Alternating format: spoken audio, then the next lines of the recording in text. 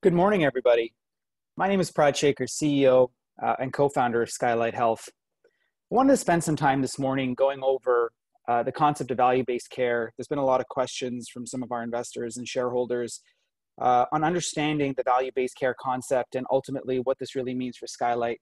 So I'm going to go through a short presentation here just to highlight some of the key features of the value-based care model and the reasons and how to think about Skylight's participation within the space. So as we start off, one of the things I'd like to clarify initially is sort of talking about the shift from fee-for-service to value-based care that we highlight as one of the key drivers of the Skylight business as part of our acquisition thesis of primary care clinics in the US. The traditional fee-for-service model, just to highlight over again some of the basics here, is a model that reimburses physicians on an encounter basis. Now, in the US market, payers are usually insurance companies, and insurance companies reimburse physicians for services rendered to patients. And patients will, based on the health plan and based on the commercial insurer that they carry, those plans will reimburse a certain dollar amount. And so the way to think of fee-for-service model is that every time a patient comes in, the physician bills for the visit. If the physician sees 40 visits a day, they could technically earn more than if they see 20 visits a day. And so it's largely a volume-driven model. One of the challenges with the fee-for-service model, although it's created access, is really that fee-for-service has less accountability at the end of the day. And so when we talk about health outcomes, we're talking about the health of a patient. How can you keep and manage patients with chronic care conditions? How do you keep patients healthy and prevent chronic care conditions? And when we look at health outcomes, you really start to need to focus on a specific patient need. In a fee-for-service model, the reason we're seeing a shift happen to value-based care is because in a fee-for-service model, again, the time spent with the patient isn't aligned with the necessary time required to focus on the specific patient needs. In a value-based care model, it's all about creating incentives and bonuses to augment that time so that the physician can spend and invest on patient-centered care. Now, if successful, and as it's proving to be successful, value-based care can lead to improved outcomes. And on improved outcomes, we ultimately lead to an overall reduction in healthcare cost.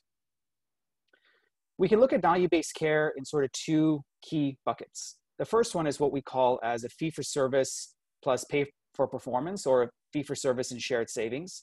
And the other bucket is capitation. Now, it doesn't mean that value-based care comes in one form or just the other, and there's a combination of both. And oftentimes, these are usually based on the health plans that you're working with.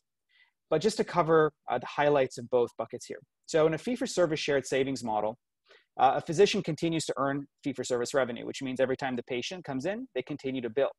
However, they're augmented in terms of a model that can either benefit from a per member per month capitation fee, and this can be something as little as $2 to $3 per member per month, or it could be substantially more. And effectively, the goal with this capitation fee is to offset the fee-for-service revenue with volume by allowing the physician to feel more comfortable spending time with their patient.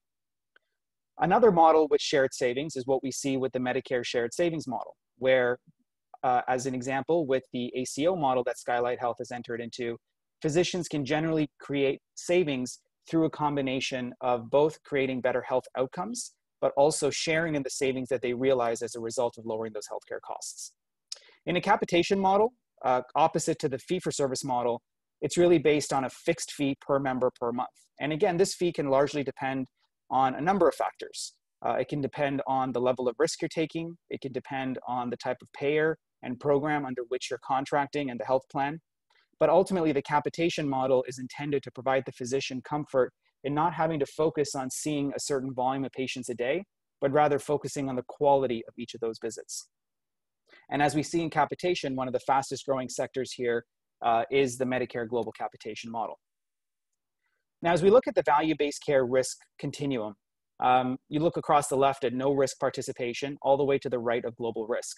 And it's important to understand that this is really a systemic growth model that needs to be controlled and managed because there are risks for both the physician as well as the industry if unsuccessful. When we look at the left of the no risk participation, this represents, first of all, one of the broadest market of physician participation today. Physicians here only benefit from fee-for-service. There's very little participation in shared savings, in per member per month capitation models, and physicians are ultimately not responsible for downstream costs and health outcomes on their patients. Moving from a no-risk participation to a single-sided risk participation, means that the physicians here are taking their first step into value-based care. In a single-sided risk model, physicians can participate in fee-for-service, they can participate in capitation, or as I spoke about earlier, they can have a combination of both. Effectively, the goal here in a single-sided risk program is to be able to measure health outcomes more effectively, and as a result, focus on patient-centric care, which will ultimately drive down costs. And the benefit to the physician is that participation in these models can allow them to see a shared savings as part of those cost savings they help to bring to the payer or the plan. For example, in the Medicare shared savings model, you get up to 40% savings for the benefit that you can bring to Medicare patients under your plan. Moving from a single-sided risk agreement, the next step up is full risk.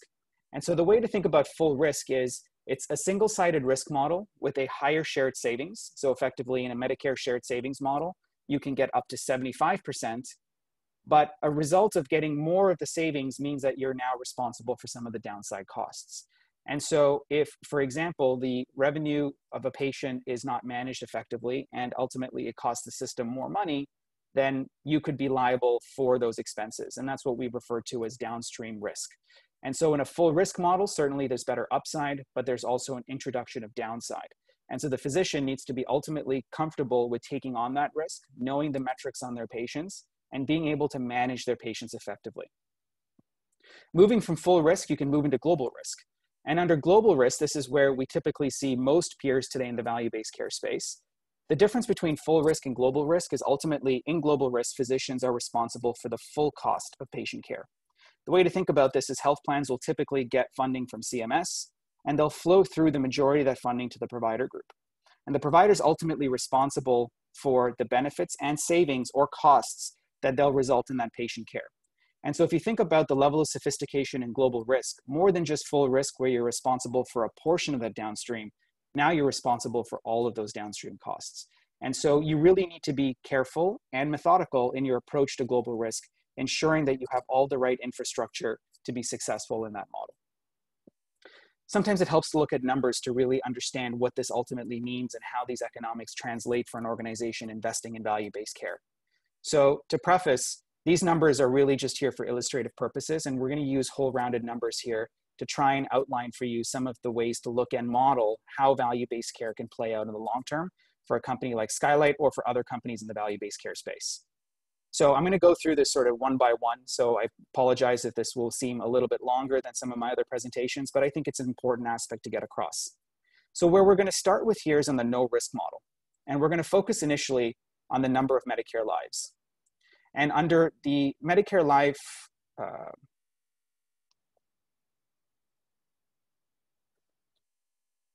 and so under the Medicare life count, you've got about 5,000 patients. And we're just going to use this as a whole rounded number of the number of patients that we can assess here.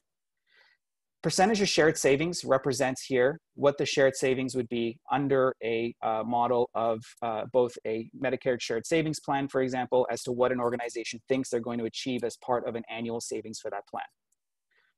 The past year expected patient cost. Now we're going to use a number here of approximately $10,000 per year per patient, which is a number that's generally aligned with what we've seen historically in the past from data from CMS. And this is the cost of a patient across the entire health space. And so this could be hospital visits, pharmacy, clinical visits, specialty visits, etc. And so 10,000 a year times 5,000 patients, we look at an expected annual cost of about $50 million.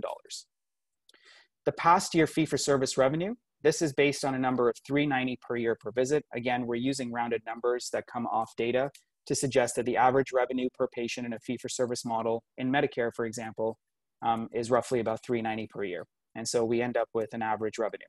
Now, as you can see in a no-risk model, because you're not participating in any upside risk, your revenue really at the end of the day is going to remain the same. And so in a no-risk model, it's common to what we see today with most of our practices. You're remaining within fee-for-service only, and that's largely where the revenue gets generated. Now, when you shift to a single-sided risk agreement, assuming that in the first year you're able to get to 10%, or the first 2 years you're able to save 10% of shared savings, you net at the end of the day a total expected shared savings amount. In this case, when we take 10% of the savings of 50 million, minus what CMS claims is their minimum benchmark of savings, you end up with approximately $4 million in savings. And if that organization is generating 40% of those savings, because in a single-sided risk agreement, it's 40% of shared savings, your expected net revenue at the end of the year, purely just from the savings, is 1.6. The additional component to this is generally under a risk model, you can expect to be reimbursed a premium on fee-for-service revenue. So in this case, we're going to choose 120%. And so the opportunity in a single-sided risk agreement to see elevated economics with the result of investment is both the increased percentage of fee-for-service revenue, in this case 2.3 million, plus the expected net shared savings model from 40% of the savings, which is 1.6. And so at the end of the year, the 1.9 million in a no-risk model shifting to a single-sided risk model can generate 3.9 million, so nearly double.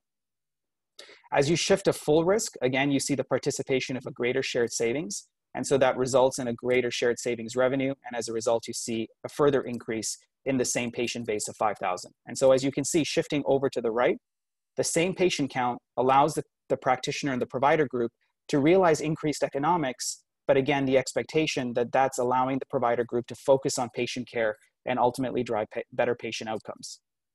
Now, as you shift over to global risk, one of the ways to look at global risk today is under the Medicare Advantage plans, which is ultimately where most of the peers in the space are playing today. A Medicare Advantage plan on a capitation model can be seen at approximately 12,000 per member per year. And so the same 5,000 patients under a global capitation plan could yield a significantly higher amount of revenue.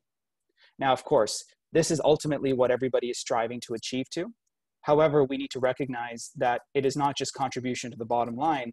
There is a significant amount of cost, infrastructure, and time that is spent to build the experience to succeed under global risk.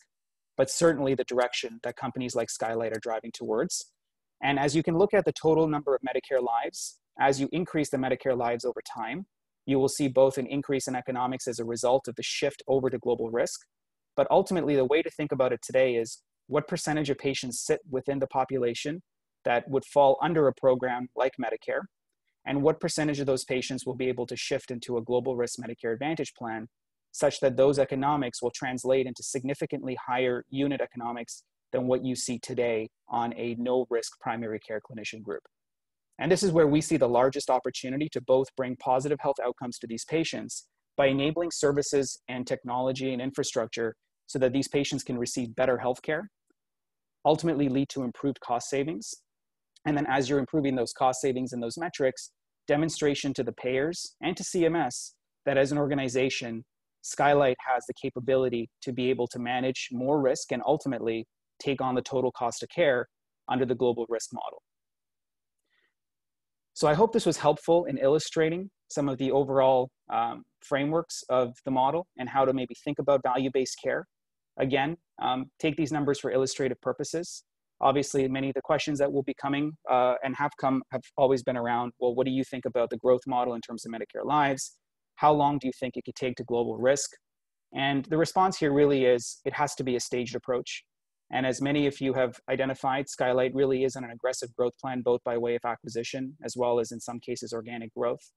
So as we continue to focus on both increasing the number of patients under managed care programs, and this is an example of one of the programs, Medicare Advantage and traditional Medicare, we're also focusing on building that infrastructure and gaining the expertise to be able to shift over from no risk practices to single risk to full risk, and then ultimately to global risk. So thank you all for taking the time to listen to today's presentation. Hopefully it was helpful. And again, if there's any questions, I invite you to please email us at investors@skylighthealthgroup.com. Thank you.